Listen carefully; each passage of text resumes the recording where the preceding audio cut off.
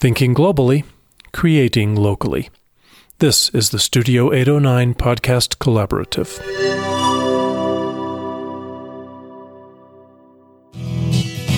Welcome to Town Square, the podcast that shines a little light on important things happening in Colorado Springs and the Pikes Peak region.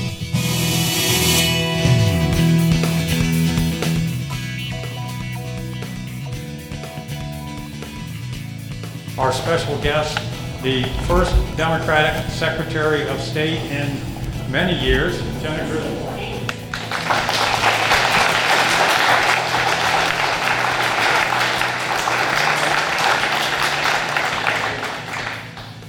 How are y'all doing? Beautiful morning. And I'm so glad to be here with you. My name is Jenna Griswold, and I'm Colorado Secretary of State. And I am so excited to be here with the representatives and the senator because we got so much done when it comes to democracy this legislative session. We did. You all should give all these guys a hug, 3 high fives, because we really made history in Colorado. I decided to run for Secretary of State because I grew up in rural Colorado. I grew up in Estes Park. And I grew up pretty working class. So growing up, my mom would work 2 jobs, and there was times when we were on food stamps, times we were on going to food banks. And I started working the summer after 7th grade at the old post office cafe, which was right next to the post office in Estes Park, and just saw a lot of Colorado families struggling. That's what inspired me to be the first person in my family to go to a 4-year college and then to law school. And that's why it's so important to me that no matter where you live, if you're from a town like me with more elk than people, if you're Republican, Democrat, Independent, if you're richer or if you're more working class like I grew up, you need to have your voice heard in our democracy. That's the fundamental promise of this country. And even upon taking office, before taking office, Colorado was already a national leader when it came to elections. The fact that we have early voting, in-person voting, mail ballots, same-day voter registration shines in stark contrast to the voter suppression we see across the nation. We just have to look to Florida, Georgia, North Dakota, what was happening with the Native Americans, to see that the fight for our civil liberties, the fight for our democratic values, for every eligible citizen to have their voice heard, is still a work in progress.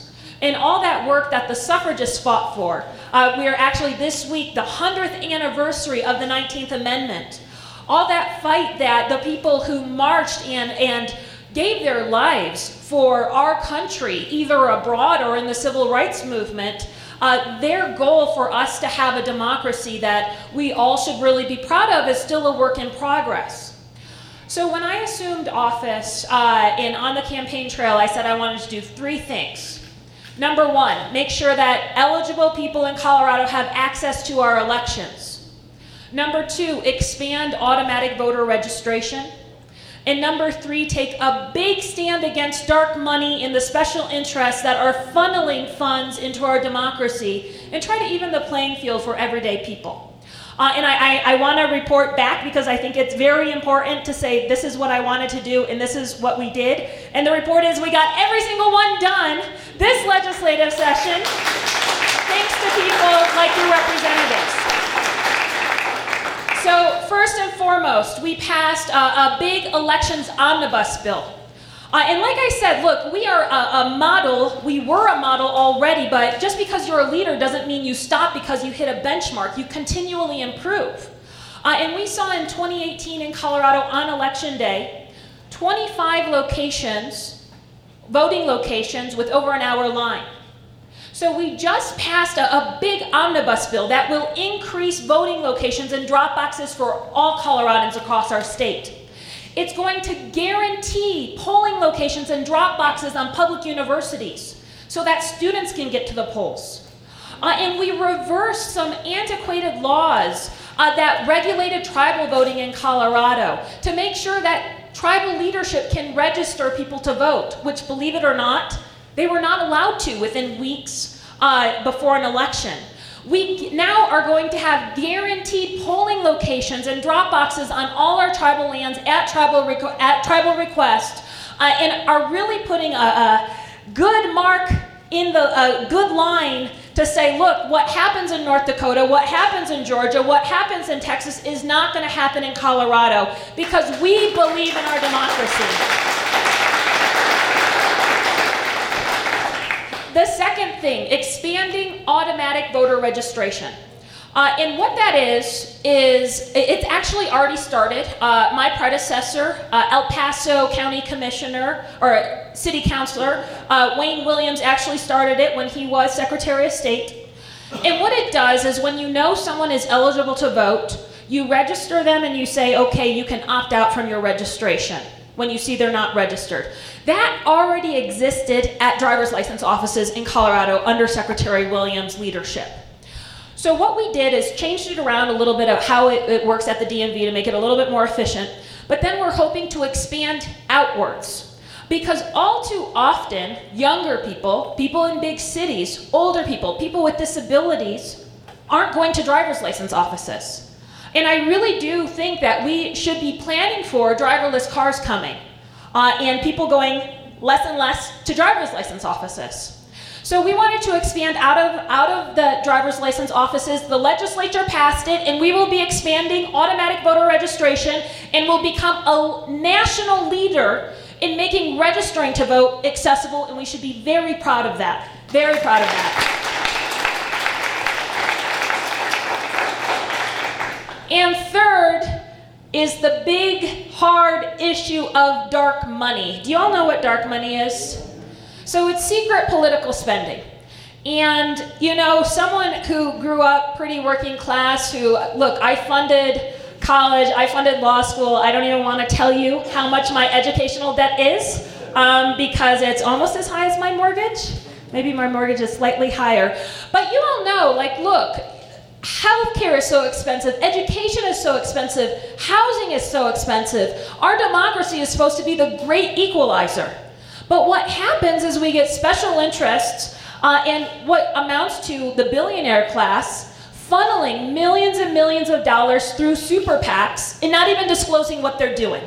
And that's a reality that has taken shape coast to coast. So when I became Secretary of State, I actually pulled all the money spent in Colorado super PACs in 2018. Can any guess on how much was spent through super PACs? They're called independent expenditure committees in Colorado. Any guess? There is a wrong answer because I have the right answer, but there's no wrong guesses. $82 million just in 2018. Of that $82 million, over 75% was donated in donations of over $100,000. Over a third of that money was donated in donations of above $500,000. Was that you guys giving by chance? No.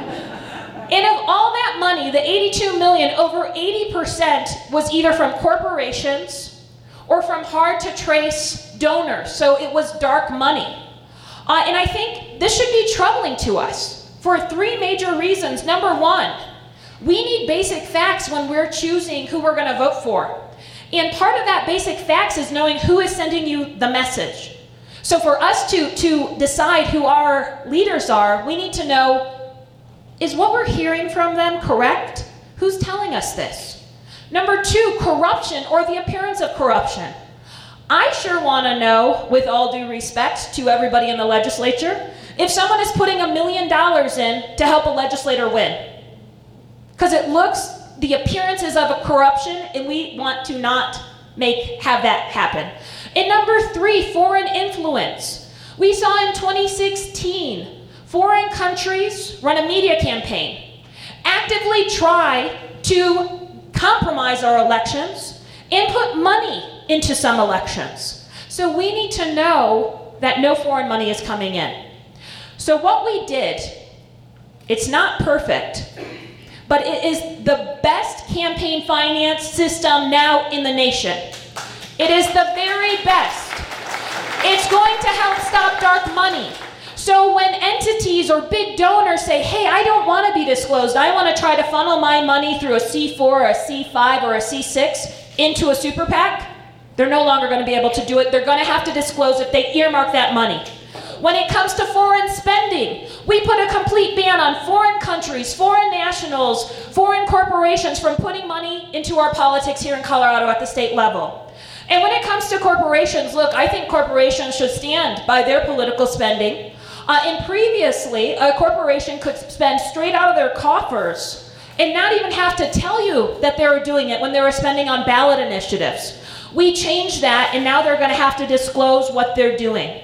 So this is a big democracy package. This is a democracy package that I think really solidifies our leadership nationally, not only when it comes to elections, but campaign finance.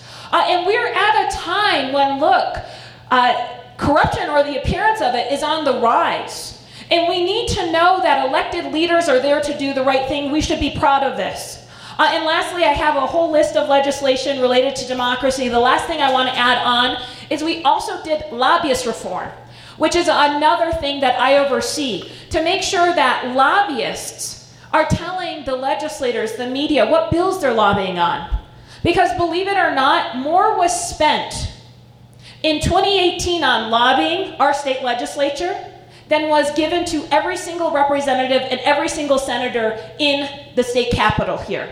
So it's a big business. There's great lobbyists, there's not so great lobbyists, runs the gamut, but we deserve to know who's trying to influence the decision makers' decisions. So I just want to really thank all of you. I'm really looking forward to all the questions, but more than anything, thank the legislators for their amazing leadership when it comes to democracy and creating a democracy that we should all be able to believe in, but then also putting a stake in the ground and saying Colorado is a national leader in democracy, an example of what this nation can be. So can we give a round of applause to our legislators?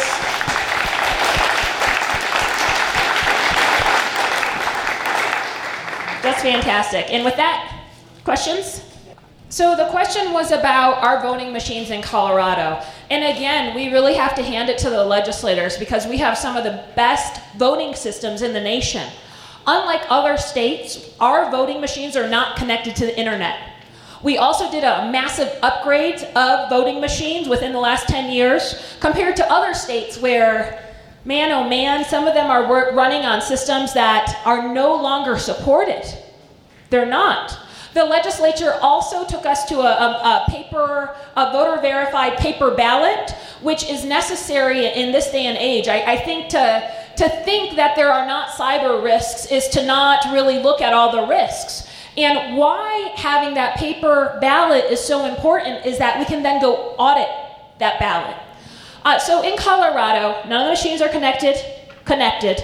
You can verify your ballot on a paper machine. We do use tabulation machines, so you get your ballot and then it gets tabulated in a machine. And that's really the only electronic part of the process, and it's necessary because they're more accurate than hand counting, believe it or not. But then we come and we do one of the best audits in the nation, a risk-limiting audit, where we pull a certain amount of ballots after the fact, and what you're auditing against is those tabulation machines. Comparatively, we are one of the most secure states in the nation to cast a ballot. I am trying to continue that and making sure that we are cracking down on vulnerabilities. In our IT department at the Department of State, they allow me to sleep well at night. We are doing things unlike any other state in the nation. So for example, do you all know what the dark web is? So the dark web, it's basically another platform where people talk to each other about doing bad things. So there's chat rooms and you get arms sales, you get drug sales, you get illicit behavior going over the dark web. The Department of Homeland Security, who we partner with, monitors the dark web when it comes to our elections. We want to make sure if there's chatter around Colorado elections, we do that also. We do penetration testing where we invite DHS or other people to try to break into our systems. We also do things that's called a hunt, where we actually allow either private sector organizations or DHS into our systems to go see if there's any vulnerabilities. And I will tell you, it is extremely hard to sign onto a computer in the Department of State. I know from experience there's about 6 passwords every single time. And we are a leader on security, and we're just going to continue to innovate. Because just like with voting, and even more so with cyber threats always evolve, right? So we need to always be evolving with them. And it's always a run to try to be 3 steps ahead, but I'm very confident in our systems. I have a question on voter registration. From 2012 until 2016, seems as if the fee for making a mistake or the voter registration, well, you understand what I'm saying, the fees increased.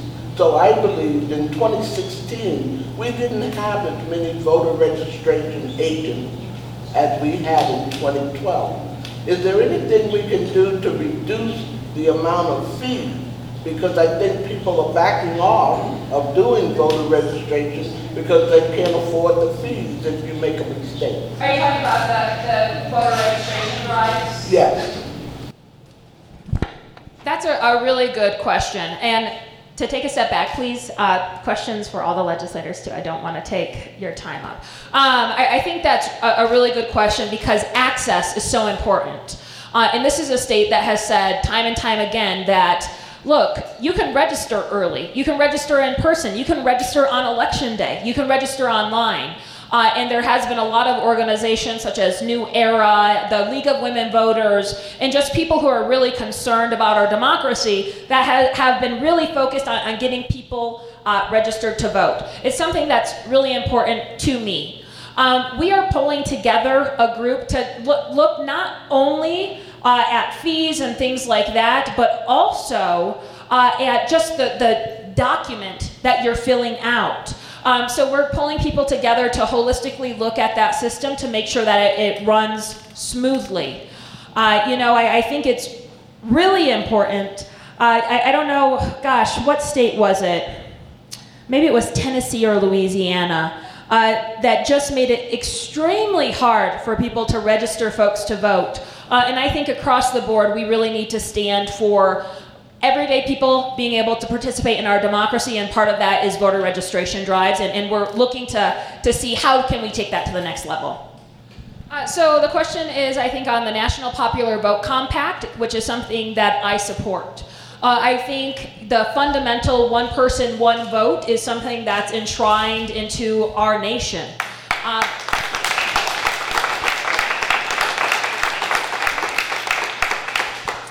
But I also think that you're really hitting something, the nail right on the head, that it's up to states to determine how they cast their electoral votes. It's up to states. And that cannot be mandated by the U.S. Congress, but states can decide how they cast those electoral votes, and they have in the past. And they've changed how they decided to cast those across our history. So what the national, what is it called? National Popular Vote Compact does is basically say when so many states opt in, those states will have their electors vote for the president for whoever wins the majority of the popular vote across the nation. And in my eyes, I think that's more fair, because what I think happens now is that there's a small amount of states that have a small amount of population that end up swinging the entire national decision.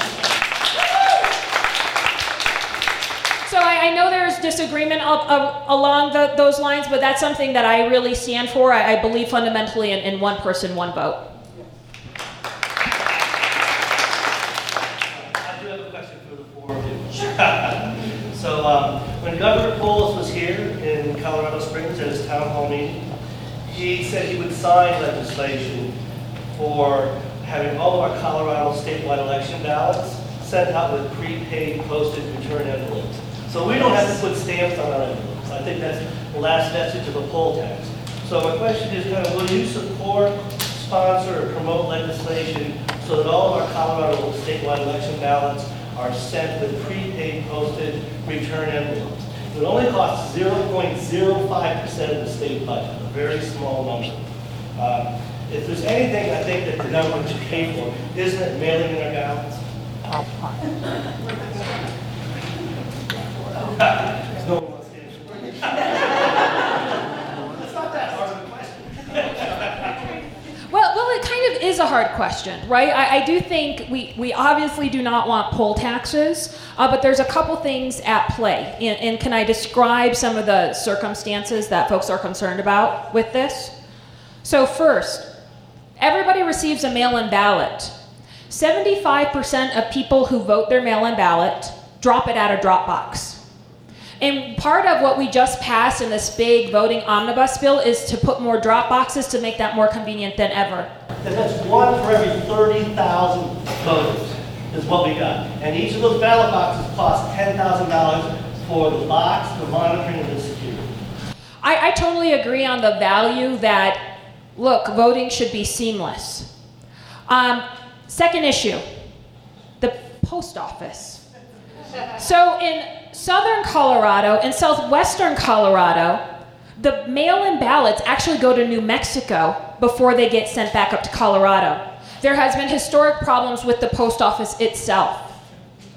And those have been problems over decades that just aren't worked out. So what we've seen in other states is that, so Washington, they moved to having those stamps on all the ballots, and it changed how voters acted. So instead of the majority of voters dropping off their ballot, they suddenly go through the post office. And it switches how people vote their ballot. And I think that's something we really have to study to make sure that we don't end up disenfranchising people because they are sending their mail-in ballot to a place and they're not returned on time. And third, of course, is the budget. So if the legislature could find the money, which is a question for them, but is very hard in a state like ours, I think we would be a different conversation. But I would really want to sit down and say, number one, is there the money? Because we don't have the budget. The county clerks largely do not have the budget, and I want to make sure that the county clerks have enough people and are open enough hours, because we have county clerks who are not even open 5 days a week. And just look at it holistically. But overall, I'm very open to the idea, just as long as we're making sure that people's mail-in ballots get back to us on time, because if they don't get counted, and we do have an issue with the post office that I hope we can work out. But number two, that there's the money from the legislature and the general fund. Okay, one more question, the Secretary of State asked me before. Yes, here. And then So I have a question about campaign finance laws and when they begin to apply. And the context is my school district is considering putting a bond on the ballot. They put out a mailer to the community discussing this issue, and they're being accused of violating the campaign finance laws. So I'm trying to understand when those laws begin to apply. Well, we already have laws on the books. The new laws go into effect on August 2nd. I assume what you're talking about is potentially laws that we already have on the books. I'm not sure of the exact issue, but it would also be inappropriate for me to opine on that because how we have basically the prosecution of campaign finance set up in our office, it's set up wholly independent from me. There's a team of civil servants who look at complaints. So people file a complaint with our office, civil servants look at it, determine whether they want to prosecute or not, or whether they can cure it. Because we just want people to comply. We don't want to slap people with big fines unless they deserve it. If there's a cure period, if they cure it, they let them go and they fix the issue. If not, they prosecute it with an administrative law judge. And then the administrative law judge makes a recommendation, and then it comes back to the agency for a final agency decision. And I am actually firewalled from that entire process. So the answer is, I am not sure, but you can call the office and talk to the campaign. We have 2 campaign finance teams. One is to advise, and the other one is to look at complaints and to prosecute or not. But they are fantastic. They have been there. One of the great things about this office is that, you know, there's other secretaries of state in other states where they appoint a whole new team when they come in. 400 new people, 100 new people, and no one knows what they're doing. But we have wonderful civil servants in this office who have been there, 3 decades. They'll be there longer than me. They'll be there longer than any Secretary of State. And they're just fantastic, and I'm sure they could help answer any question. Okay. Thank you. Okay, let's thank our Secretary of State for her time. From Southeast Colorado Springs.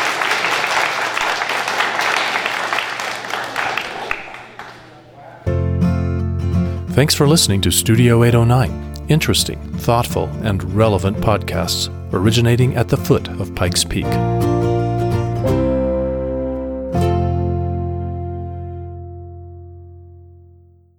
Hey, I'm glad you're still here. Did you know Studio 809 has many podcasts besides the great one you just heard? You can check them all out at studio809radio.com. You can subscribe to get all these podcasts by subscribing to Studio 809 on iTunes, or you can subscribe individually to any of the great podcasts from 809 on iTunes as well. It's your choice. Thanks for listening.